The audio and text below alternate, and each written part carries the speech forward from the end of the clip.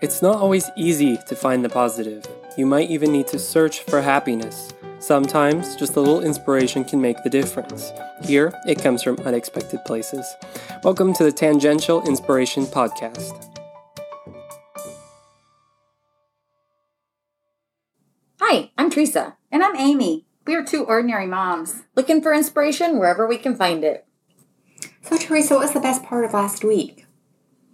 Time is flying. I know. I can't believe we're in the middle of August already. I know. But I've got to babysit my nephews. I was planning on babysitting my 2.5-month-old little nephew, and then my brother surprised us, and my mom was over there with the other two nephews. So it was the 5-year-old, the 2-year-old, and the baby. Oh. And it was a blast. Yeah. Busy, I bet. It was very busy. It was pretty chaotic, but super fun. Yeah. And very good memories. Yay. I loved getting to see my mom and hold the baby. And so, that's definitely cute. And then a new episode of Ted Lasso. Oh. And it was a Christmas episode. Okay. So, two of my favorites. Oh my gosh. I've heard such great things. Such a good show. Yeah. So, good week last week. Oh my gosh, I listened to a really fun podcast with Brene Brown. She interviewed. I love her. Me too. But loved her even more after this podcast she interviewed Jason Sudeikis and Brendan Hunt, the guys from Ted Lasso. Oh, okay. So I'm setting up a family marathon for Ted Lasso tomorrow, kind of after her podcast, because she's watched each episode 3 times. Wow. And if it's good enough for Brene Brown to watch 3 times. That's good enough for your fans. Yes, exactly. So, Cool. That'll be my highlight for next week.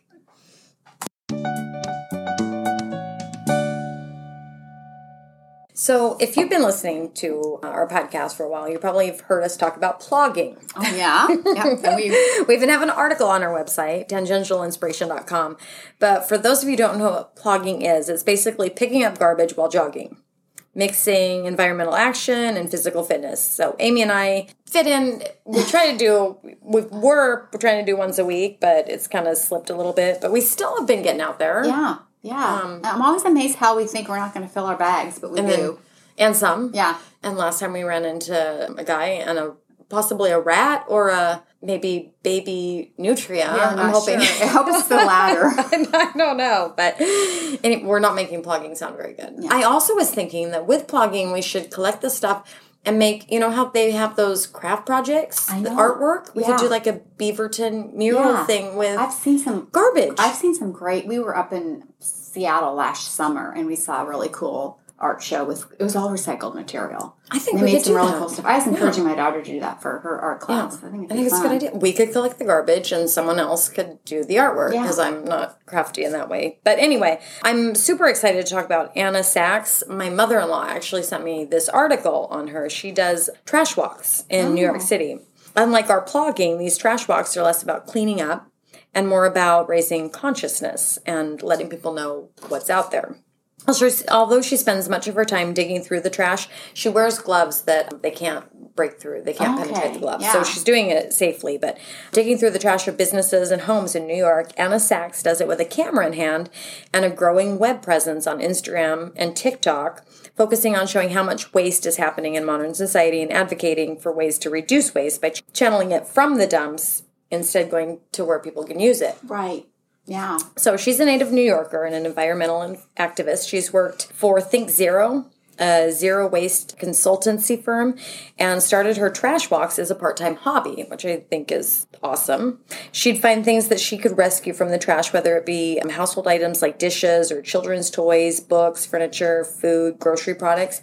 And what surprised her was just how much waste there was. How much need is out there. Right. And all this waste. She was showing videos of, they would take toothpaste and just squeeze it all out so that people couldn't use it, or RX bars, and then they'd rip open the bars so that people couldn't use them. She'd find bags of food outside of restaurants and stores that were thrown out, if not sold in the day, despite hungry people all over New York. Yeah. She'd find clothes and furniture that could be used for people in need. Stores would throw out things that were returned but could not be repackaged and sold. So true. Do you know I know that Pottery Barn does that with their rugs and some of their stuff that comes back. It's been in the dumpster. Yeah, same with Costco. They just toss it instead of donating it or giving it to the needy. Disgusted by the waste, Anna started posting these things on her Instagram, The Trash Walker.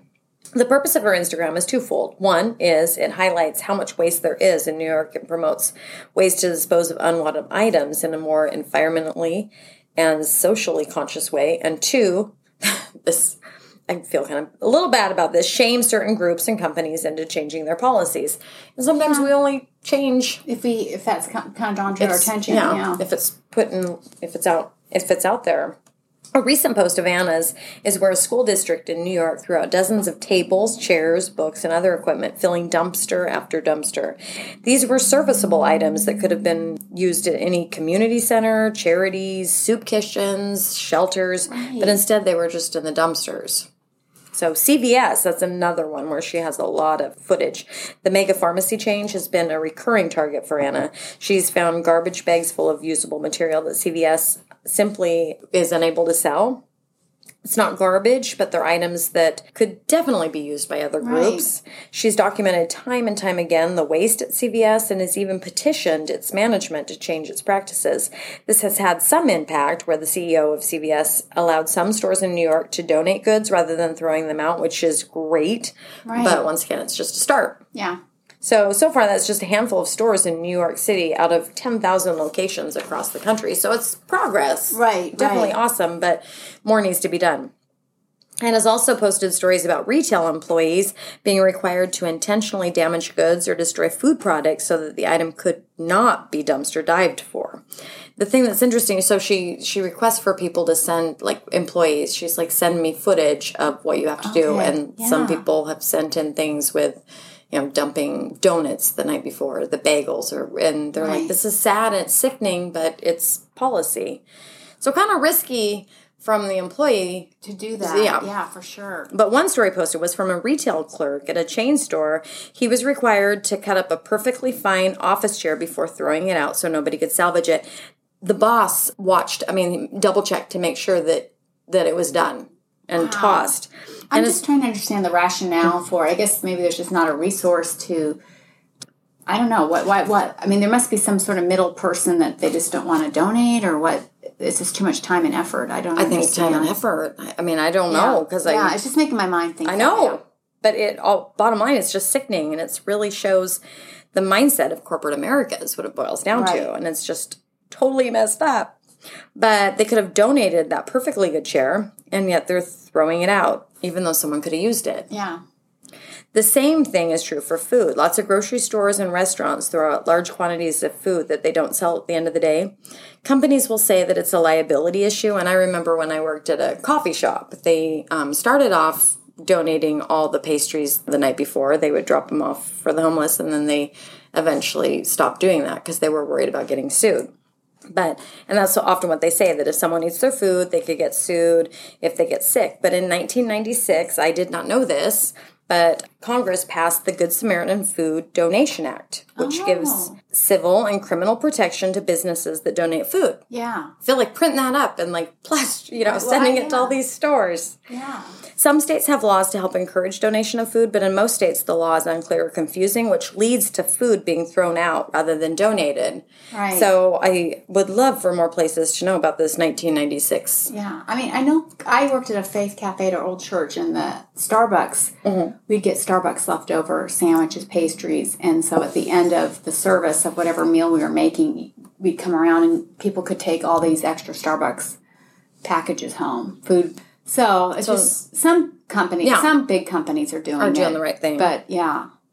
In France, a law was passed in 2016 making it illegal for grocery stores to throw out food that could be donated. For example, grocery stores typically discard fruit, vegetables that are getting close to their expiration date. Right. And in France, those items are made available to shelters and food kitchens to help the poor and homeless populations. I think I always just assume that when it's getting close, then they find organ food bank, or they find, but I don't think it, a lot of times. No, it doesn't happen. It's not always happening. One grocery store said that it donates anywhere between 200 to 400 euros worth of vegetables, fruit, and dairy products every day. And these French companies get a tax break for these donations. Wow. Which I think is a win-win. Right. It has substantially reduced their food waste, provided free food to a group that obviously needs it, and it's been embraced by the grocery stores as they have economic benefits for making the donation. Right. So I think it's brilliant. Anna Sachs is working on creating a nonprofit organization that promotes legislation to create opportunities to reduce waste, particularly by corporations, and provide tax incentives to companies to donate materials rather than throw them away. She wants to make donating the items to be reused the obvious choice for companies. Right. Keeping hundreds of tons of garbage out of landfills each year. I mean, that's another thing. This is just going into our landfills. Right. So check out our Instagram at The Trash Walker. It's actually super interesting. Yes. And I need to thank my mother-in-law for passing that along. So awesome. And I want to try to think about ways that in our community we can encourage people and businesses to donate rather than dispose. So awesome really person out there. Yeah, very cool. You suggested the book Eat a Peach by David Chang. Well, you've got your Today Show. I know. And now my new thing is People Magazine. Yeah. So we all have connections. But it was funny. I talked to my husband Ryan, and I told him about the book, and he said he had watched David Chang's Netflix series Breakfast, Lunch, and Dinner. So I watched an episode with Kate McKinnon in Cambodia. I've never even heard of this. Yeah, it's really cool. They go to all these different locations. But they checked out street food in Phnom Penh.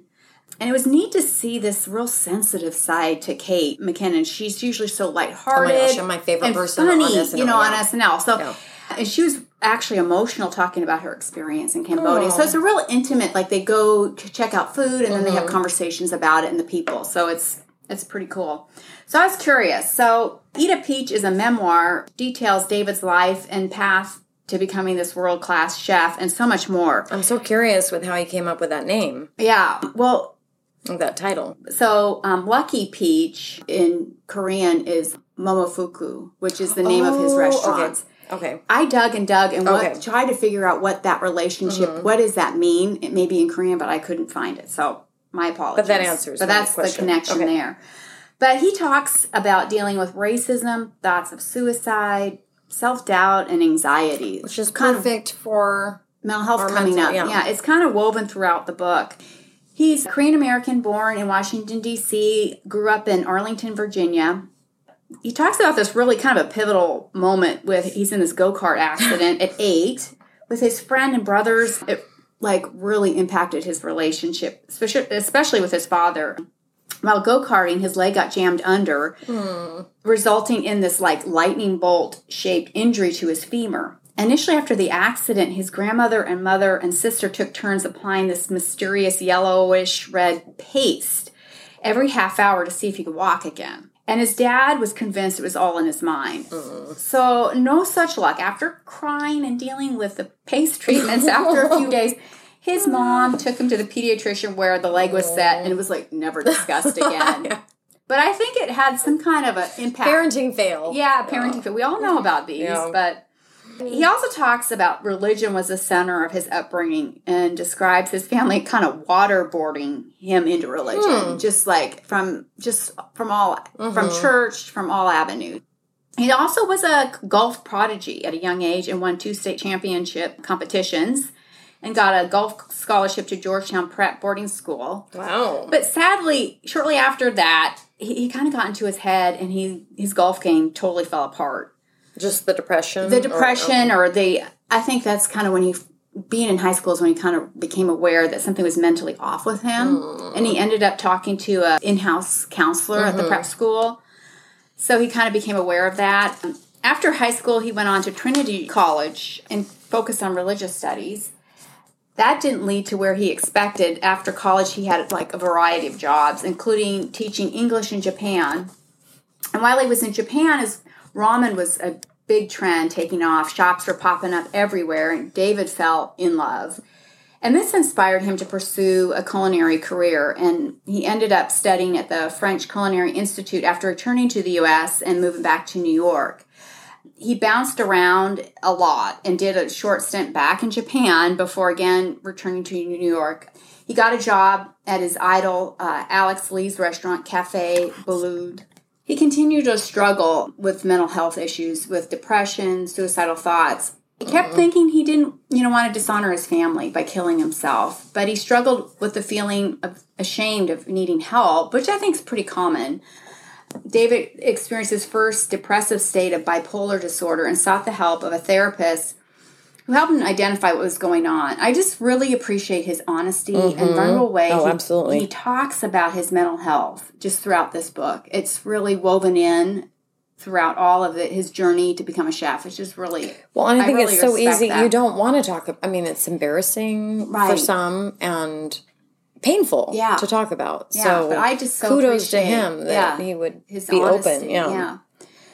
So while working at Cafe Boulud, David soon came to realize that, fine dining at the time was really a scene that was primarily geared to the wealthy, focusing on French and European cuisine. And he knew that was only a small part of the story with food and wanted to change that and offer a dining experience that is affordable and unique. And he's not just talking about like your cheap eats either. He wanted to create something driven by techniques, respect for ingredients, high quality food without the high price environment.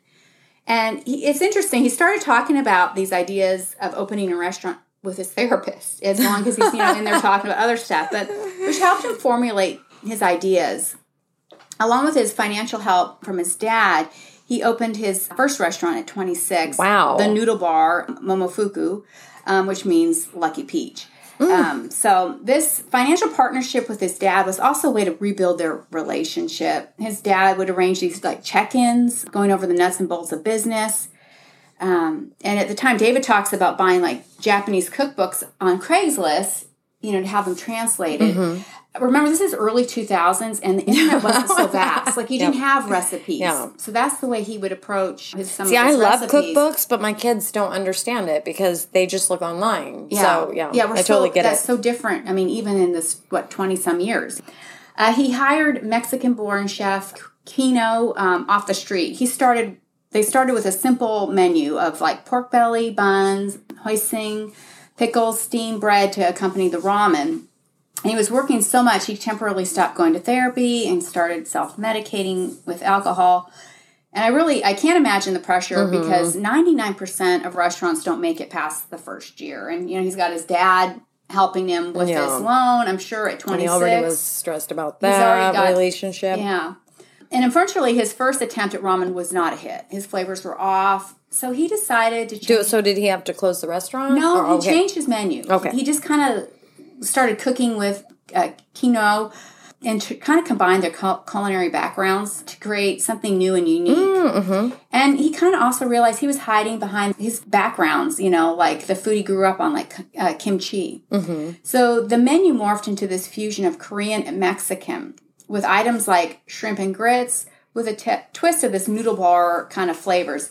He offered a caprese salad, which I love caprese salad, cherry tomatoes, soft tofu, and sesame vinaigrette. So kind of an instead interesting of a basil twist. Or instead of a balsamic.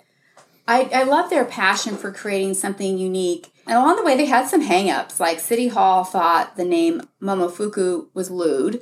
And the EPA was trying to shut them down because they had these complaints of like pork smells, my gosh, oozing from out of the building. But, the noodle bar turned out to be a hit. And patrons had difficulty getting a reservation. And not a bad problem to have. Initially, David wanted the cooks to serve the entrees to the guests. That's interesting. Yeah, they kind of had the kitchen was kind of open, like you could see the cooking going on. And I think he thought, the cook or chef would bring out the food. But then he later changed his mind, realized the necessity of servers. He also implemented online reservations, which was novel, again, because we're talking about the newness of the internet. I just admire his ambition so much. Shortly after opening Noodle Bar, he opened Momofuku Sambar, which means wrapped in Korean. His dad helped him secure a loan for the second location. He was like way financially leveraged. I mean, his monthly payments were nearing $47,000. Oh my gosh! Which I think when I read that, my heart was racing. Yeah. But then when he went to sign the loan papers, it dropped to $14,000. His dad took a lien out on his own business. Aww. So to lessen the payment, which is really sweet. I mean, it's neat to see how the business relationship is really helping to rebuild that father-son relationship. Yeah, I love that.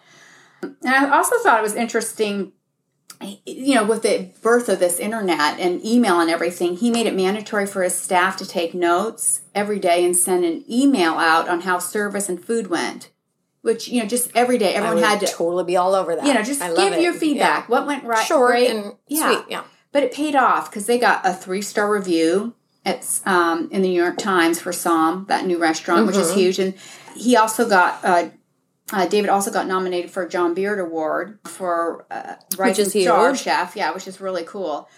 All along, though, anxiety and stress are just right there at bay. Well, stress with a restaurant. Yeah, period. He had so much self-doubt, and he felt like he didn't deserve accolades, I love, though, when they attended the John Beard Awards, he rented a prom-like bus, as he puts it, the whole gang, plus the plus ones. Oh. They went to Adam Perry Lang's. It's a well-known spot for smoked meat in Hell's Kitchen. It's funny because they had to wear, like, plastic aprons, gloves, garbage bags wrapped around their arms to protect their formal wear. They still probably smelled like the smoked meat. And I guess people at this awards ceremony thought it was a bit disrespectful because normally people pay tribute to some fine dining restaurant. Oh my gosh. But David was happy because it was the first time he and his team had done something together, and it made them feel like a family, which I love. Yeah, absolutely. But, as he opened more restaurants and developers reached out to him, like Las Vegas locations, he published his first cookbook, Momofuku. His book agent, Kim Witherspoon, is also Anthony Bourdain's agent. And as Tony, that's how David calls him, as Tony, Anthony was asked by the book agent to write a blurb in David's cookbook. And that's how they became acquainted and dear friends. Okay. And they shared a lot in common in their respective perspectives on the culinary world. They spoke together at a New York wine and food festival where they poked fun at a hip trend in San Francisco at the time where they were just putting these figs on the plate. And they were like coming back in this presentation saying, like, do something with your food. I mean, I think they even had the F-bomb in there. Like, I mean, they're just dropping fresh. Yeah. Because I think it's because California and really the West Coast, we have a lot of accessibility to fresh produce and maybe not so much. Well, it goes back to our waste New York, stuff. yeah. Stop wasting it. Yeah, stop wasting it. So, so his relationship with Tony was special and it grew over the years. David has written about how devastated he was to learn about Anthony's suicide. I love watching Anthony Bourdain's show, No Reservations. Ryan and I watched that for years. I mean, he was such an awesome storyteller. I know people just loved him. I know. He connected with the people and the food he encountered. I read he was always willing to say hi to a fan or sign an autograph. So I don't know. It's interesting that I think a lot of people could relate to him, even though, I mean, I didn't know much about him, but the people I know that adored him, they felt like he was a friend. Right. And these two chefs both battled mental health. So it's interesting, I think, after that. I wonder if that's what prompted him to maybe write this book. His book. Yeah, I don't know. But for David, the awards and accolades, kind of continued. And Som was ranked 31 out of the world's 50 best restaurants. Wow. Makes me want to go there. I know. I mean, and so, while David was attending a state dinner in honor of Korean President Lee Myung-bak at the White House during Obama's presidency, he mentions highlights of that evening, hearing Janelle Monáe perform and then sitting next to Ruth Bader Ginsburg. I mean, not a bad night. Oh, yeah. But he also met Dr. Kim, who has done transformal. I'm not familiar with him, but he's done a lot of work fighting AIDS and curing infectious diseases in third world countries through his organization, Partners in Health. And the two of them kept in touch, and Dr. Kim actually became a mentor, and he talked to David about how he benefited from all this like executive coaching and suggested David check into a coach, Marshall Goldsmith. So he did. And Marshall Goldsmith's team did a 360-degree feedback where they kind of interview all sorts of people in your life, and the comments are collectors, the closest people to David. The first day with all this feedback is all positive comments. And the next day is the negative, which I think that would be so hard to hear. But David looked through each one. The underlying feeling was his employees stayed by his side, even though they couldn't stand him. He had anger issues and took it out at times on his employees. But I so admire his willingness just to receive the critical feedback and even share that in this memoir. I mean, I think that's so brave. Well, and it's a way to grow. I mean, you don't grow unless you can see that. Exactly. And after receiving the feedback, David was acutely aware of how he caused damage. And he asked Marshall, do I have a chance here? I mean, I don't know where I would begin. And I love this. Marshall replied, that means we're on the right track, Dave. And I just... It's going to make me cry. I just love it. I mean... So David began to develop a more specific understanding of Marshall's coaching philosophy and try to implement it within his restaurants.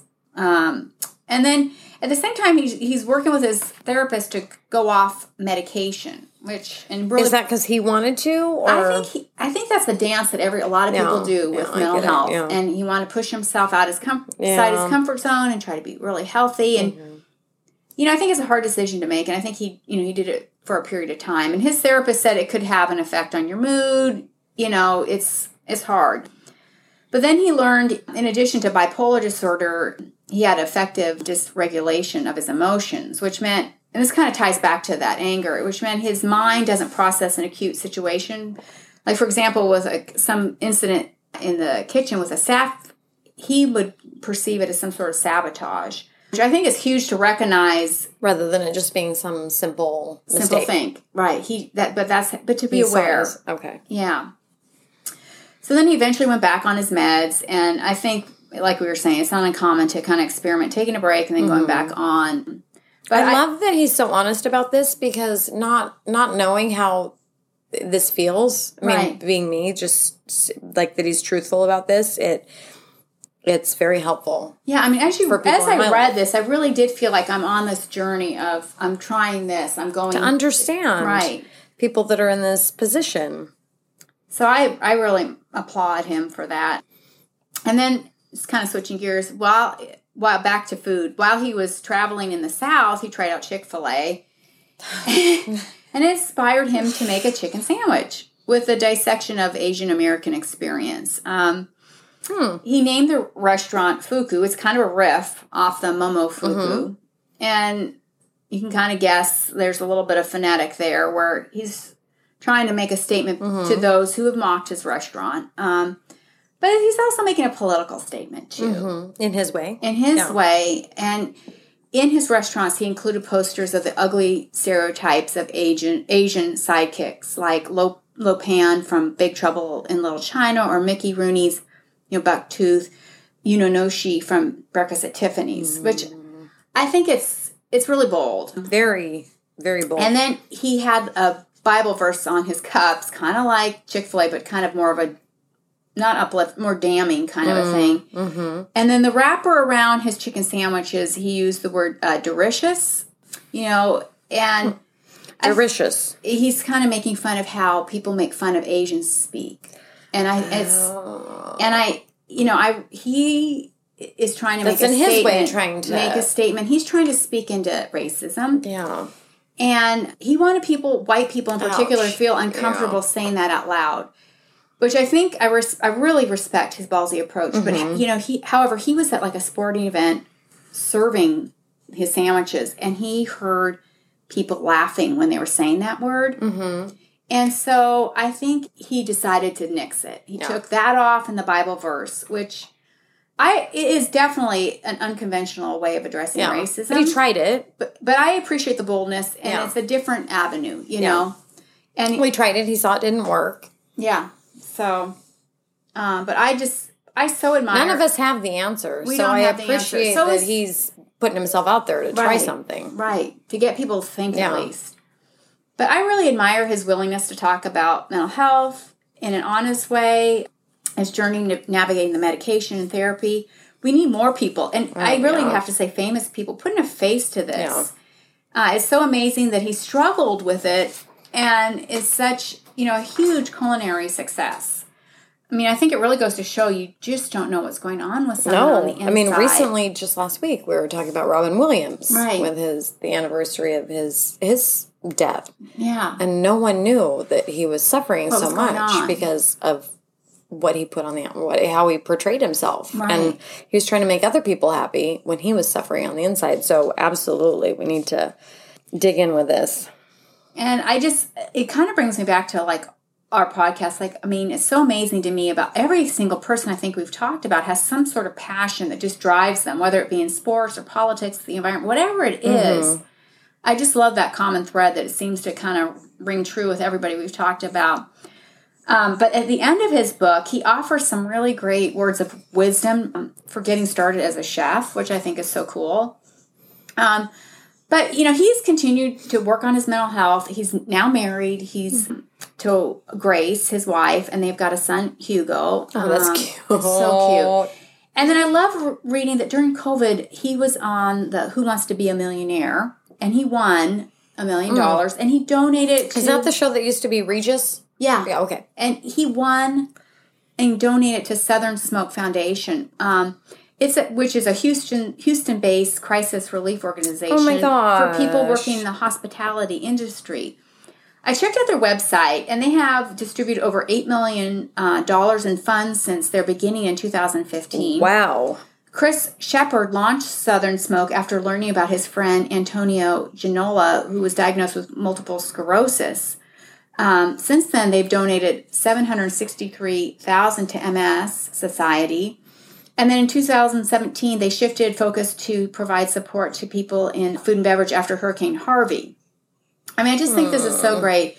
They have all these links to like mental health care, which a lot of hospitality workers don't have access to because they don't have insurance. But they have a designated Southern Smoke caseworker who connects the worker with a clinician at the University of Houston. So awesome. Very cool. Information about this book and episode will be on our website at tangentialinspiration.com. That'll get me watching a food show. Yeah, there you go. You don't need a silver fork to eat good food. Paul Prudhomme.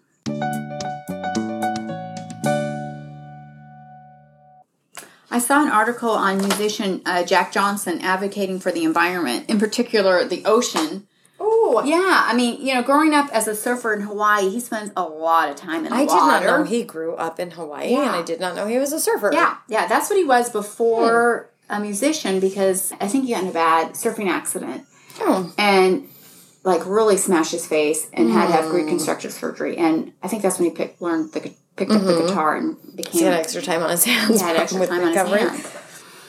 But, over the years of surfing, he's become aware of pollution and junk and litter in the ocean. He started a foundation, Kakui, Hawaii, as a way to speak into the issue. In 2015, he was invited to join a trip to explore the Sargasso Sea in the North Atlantic. He also teamed up with filmmakers Ian Cheney and Kizzy O'Neill to produce The Smog of a Sea, a short film on their experience and their firsthand knowledge of how plastic is polluting our ocean. One thing they observed, and we've talked about this, the fragmentation of plastic waste, how the smaller pieces are more likely to get into the fish and birds and mammals, and then later we ingest those. Yeah. Ultimately is in our food chain. Yeah. As a result, Jack Johnson wrote a song called Fragments for a service announcement to bring awareness to the public. Just people need to be educated. He's also part of, and I was reading this, it was at the tail end of July, but Plastic Free July campaign. Their motto is choose to refuse single-use plastic. We'll have to do that next July. Year. I know. That's what I was thinking. It was right at the end. Dang it. I know. We missed it. He's been a long-time supporter. And actually, on his website, they did a lot of art with recycled materials. And they actually built a barrel, which is, when you surf, the barrel is like the tunnel of the wave. And so it's all made out of recycled material. And it's so cool. People will stand inside of it and do photos. It's really fun. It's pretty cool. So what island is that on that he has that? I don't know. Okay. Goodness, yeah. Okay, I'll have to look that up. Yeah.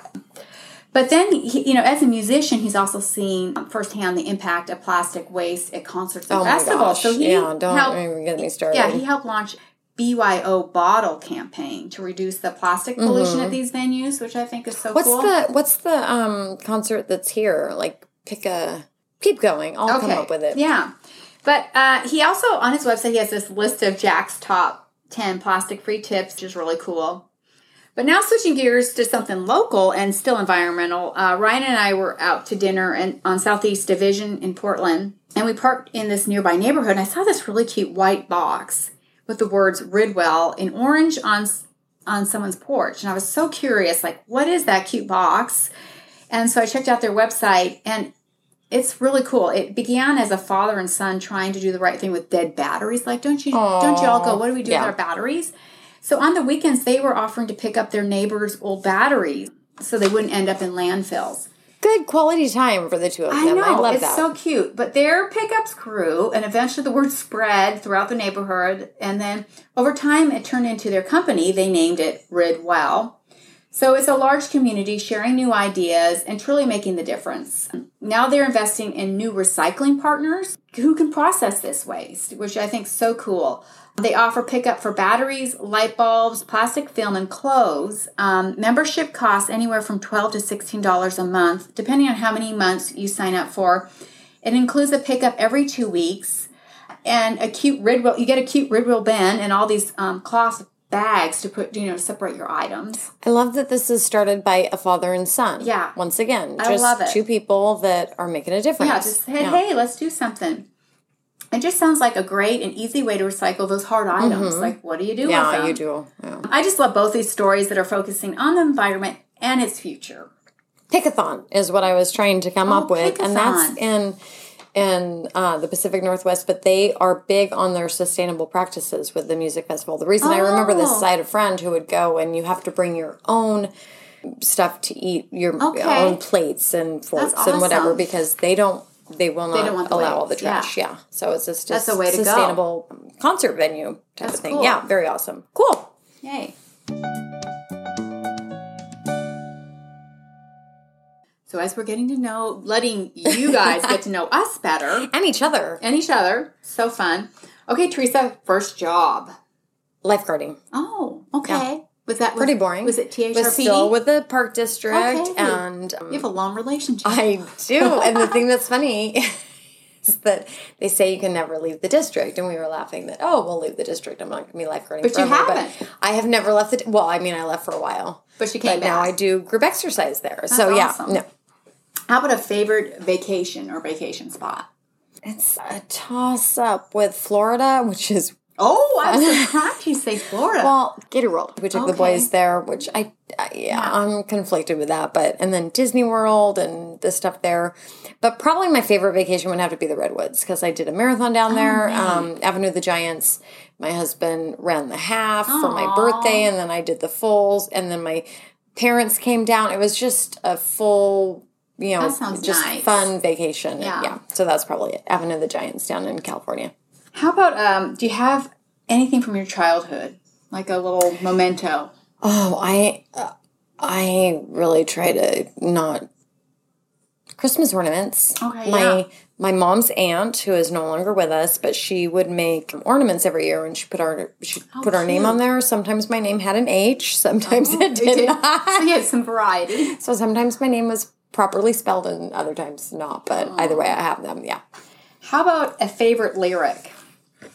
I would have to say, this is going to be weird, Ozzy Osbourne. Oh, okay. And the Crazy Train song, where he says, to learn how to love and forget how to hate. Oh. Yeah, I would almost tattoo that, but no, I'm not going to. And how about board games? Any board games? My family would laugh at that because board games and puzzles I kind of get bored with. Okay, yeah. Pretty quickly. But you're a busy gal. You don't. Well, it's just I don't like it. But Battleship. Oh, that's. I like Battleship. That's fun. What mental health needs is more sunlight, more candor, more unashamed conversation. Glenn Close. Thanks for listening to Tangential Inspiration. We really want to hear from you. Email us your comments or story suggestions at tangentialinspiration@gmail.com or leave a comment on our website, tangentialinspiration.com. Our website has all our podcast episodes, show notes, stories, follow-ups, and links to websites and books we talk about. Like and subscribe to us on your favorite podcast app, and you can also follow us on Facebook, Twitter, and Instagram. Have a great week.